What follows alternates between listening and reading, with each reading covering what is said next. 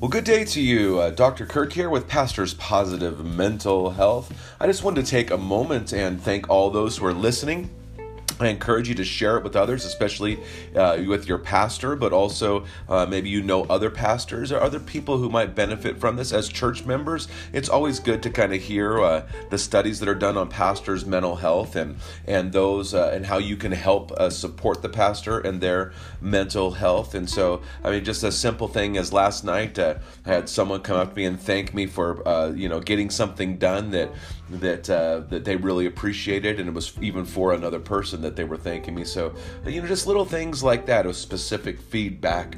And so today I just wanted to take a moment and look at what it looks like for a pastor to have boundaries. I mean, a lot of the challenges that pastors have is the non-existence of boundaries, and some of that is because pastors, we are not very good at establishing boundaries. And I speak as one who has not successfully done this completely in my ministry, but I do understand the challenges that there are, and I do understand through interviews with other pastors some of their best strategies. And so I just kind of took a few of research that I did, and I just wanted to share those with you. And then if you're a church member, you can actually respect these boundaries, and you can also ask the pastor if they are establishing those boundaries and how you can help them have those boundaries. And so Eugene Peterson says this: unsabbathed.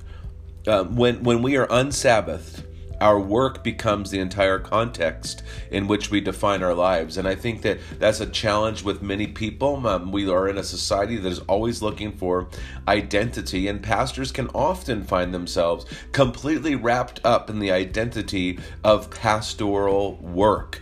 And so we need to pause and take the time to take rest and to Sabbath. So that leads to the first thing,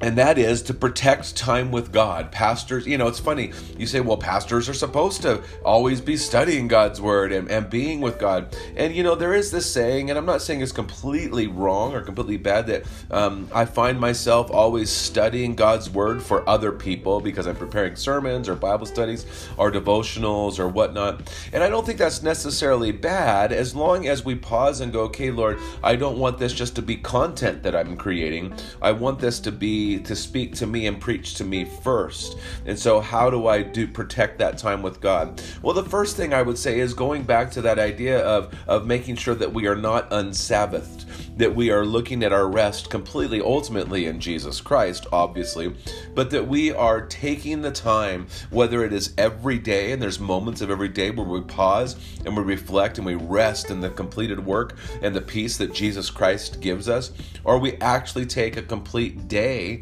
and we don't do stuff that is church oriented, or if you're an employee, that is really work oriented. And that day is not just so you can goof off and do nothing and be mindless. That day is so you have a protected time with our Lord and Savior Jesus Christ. And this is, again, one of those things that we have struggled with for years, especially in the United States, where productivity and outcomes are the definition of our value. And so we need to pause and go, wait a second, if I don't rest, if I don't take time, then my production will suffer, and the value of that production will be diminished. And so we just need to pause and protect time with God. As pastors especially, they get bombarded with so many different things throughout the year and throughout the day.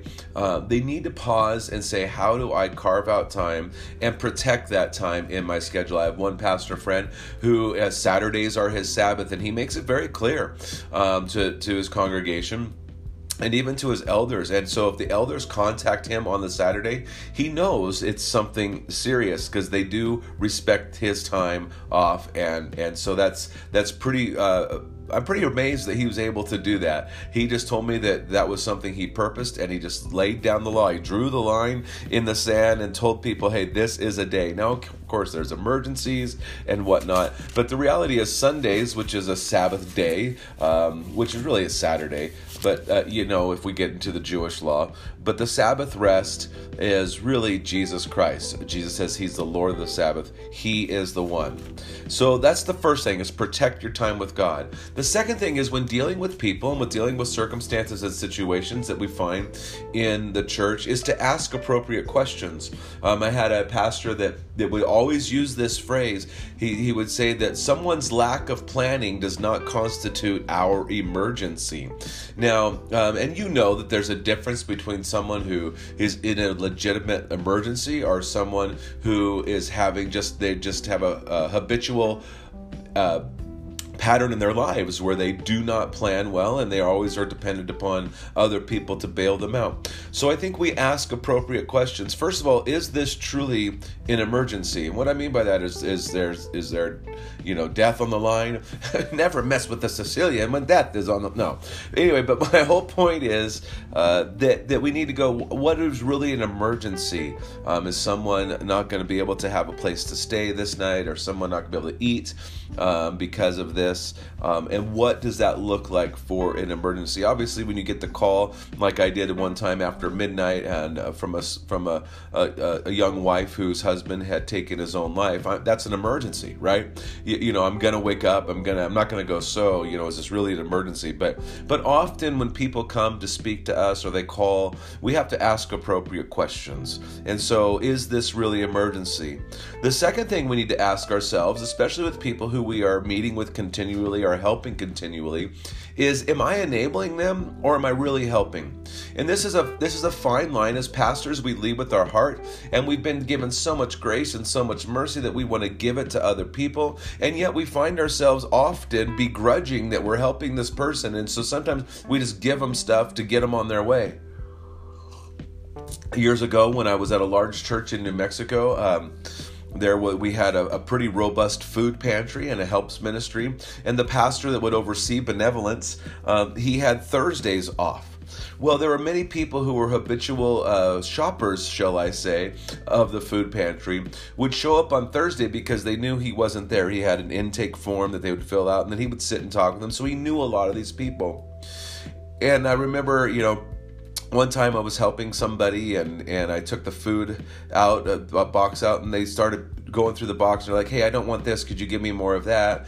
And then when I went out to their car, they popped the trunk, and there was 3 other food boxes from other organizations sitting in the trunk. And this is another thing, okay, this is just my pet peeve, but usually the woman would be sent in, a woman would come in to get the food, and you go out to the car to help them to take the box of food out, and the guy is sitting in there. Look, listen, man up, go in, if you guys are truly in a problem, man up and go and say, we need help. And so that's a side note. Anyway, but I found myself really frustrated and realizing that this was not my calling. And so the pastor would come back the next day and look at the intake forms that we had done. And he goes, oh, you gave them food again? He goes, I just gave them some Monday or something, or I told them they couldn't come back for X amount of time. But we didn't know. They knew what he had said, and so that's why they came when he wasn't there. And so I really felt like that I was enabling these people rather than really helping them. Obviously, sometimes we want to help people, but there is a balance to where we have to see, and we need the wisdom of the Holy Spirit to go, are we really helping somebody? Are we just enabling a behavior that is keeping them actually suppressed by the enemy and their flesh? So that's the next. Another question to ask is, are there better resources for this person or this situation? And what I mean by that is often pastors will find themselves in circumstances where it is really beyond their scope of expertise. I always do this, especially with counseling. I find that there's a limit to my ability at counsel, and sometimes counseling people and then being their pastor can be a challenge too. And so often it's important for us to have a good network of people that we can refer people to. I have a pastors group that I have the joy of meeting with on Thursday afternoons, pastors from the community, and when we talk about ministry and the community and we pray. And one of the guys is a licensed marriage therapist, and so it's really good to get insight from him, and he's a resource. We also have a biblical counseling center that's actually is housed in one of our churches, larger churches here in the area, so I can refer people to them. It's also good to know the local health services, and especially services for the elderly and whatnot, and low-income housing, to have those ready, and then you can refer people to those things. Again, are there better resources than you for the person or situation? First, we want to protect our time with God. We want to ask appropriate questions, and then we want to be intentional with our schedule. Again, this is very, very difficult for pastors because we work all times of the day. And when I was in New Mexico as an assistant pastor, I would start in the mornings at about 7:30 because I was involved in the school there. And Monday, Tuesday, Wednesday nights, I had not only service on Wednesday nights, but I met with worship teams on Mondays and Tuesday nights. And so I wouldn't be home till 10. And so it was a long day. And so we just need to realize we need to be more intentional with our schedule. So, I think some of it is to hold church members accountable. And what I mean by that is if you have a meeting set up with a church member and they show up late, you don't extend the time with them. And you're like, look, I have an hour scheduled for you. You came in at, say you had an hour at 1 o'clock, and they came in at 1:30, you give them a half hour. And they need to understand that. They also need to know that a phone call would be nice if they just show up, and if they show up late. If they just drop in, let's say, and it's another practical ministry, people just dropping in, which is great. I love that when people just stop by when I'm not in the middle of something. If I'm in the middle of sermon prep or in the middle of writing some emails or whatnot, trying to get stuff done, I'm not real welcome to the drop-in, and then I feel guilty for my attitude. But I think it's okay to be honest with people and say, hey, you know what? I really don't have much time right now. Could you come back at this time?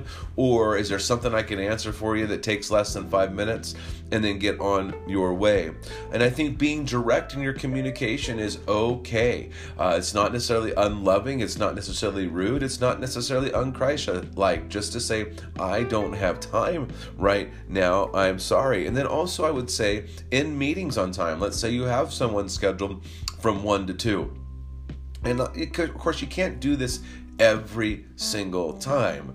But I think also to be intentional with your schedule is to say, hey, at 2 o'clock, I need to get on with other things today, and let's meet again, or whatever that looks like. And so I want to encourage pastors to do that. And then I want to encourage church members to actually ask them about their schedules, about what, are they holding to a schedule? Are they being interrupted too much? Not saying, are you actually coming to the office? That's not what I'm saying. What I'm saying is, hey, are you being interrupted too much? Are you able to get your work done? How can I help? Things like that. So first thing is protect time with God. Second is ask appropriate questions. Third is to be intentional with one's schedule. And then lastly, I would say be purposeful in socialization. So what I mean by that is what happens often is we get caught up in a lot of stuff. So this is my tendency. I'll get caught up in busyness, and then I'll just want to retreat, and then I find myself not really connecting with people the way that I want to connect, because I'm not being intentional about actually spending time with friends. And so I need to purposefully find that time to socialize with friends. And so I'm excited this week. We're going over to some friends' house. They happen to be church members, which is great. So yes, you can be friends with church members, and I encourage it. Okay. Anyway, and so we're going over Friday night, and it's been a long time since we've been able to get together, and I can't wait, because it's good and refreshing for the soul to do that, and it's important for the soul to do that. And so to be purposeful in socializing. Again, back to Eugene Peterson's quote, if we're unsabbathed, our work becomes our entire context in which we define our lives. And so if we're not spending time outside and socializing with other people, we find everything being about ministry. This is a problem that I have fallen into quite often. And let me tell you, explain why, is I love the ministry. I love the work that I do. But sometimes when I'm hanging out with friends, my wife has to remind me, we don't need to talk about the church all the time. Now, I love to talk about the church. I love to talk about, plans and visions and goals and things that I want to see done. But at the same time, I need to be able to pause and realize there is life and there's interests that are outside the church, and so it's important for us though to purposefully set time aside to socialize. And so look for those ways that you can spend time with people, with friends. Maybe it's a friend out of town. He's like, hey, can we meet halfway? Or maybe we could do a Zoom call and just intentionally spend time together. So again, protect time with God, ask appropriate questions, be intentional with schedule, and purposefully socialize. These are some simple boundaries that I think pastors can set. Again, if they find this beneficial, please pass this along. If you have any questions about anything with pastors and their positive mental health, please feel free to reach out. Again, go to Facebook and you can look at Pastors Positive Mental Health Institute. You can direct message me through that. And so again, please like, please share, please subscribe. So let's together help pastors with their positive mental health and help churches flourish.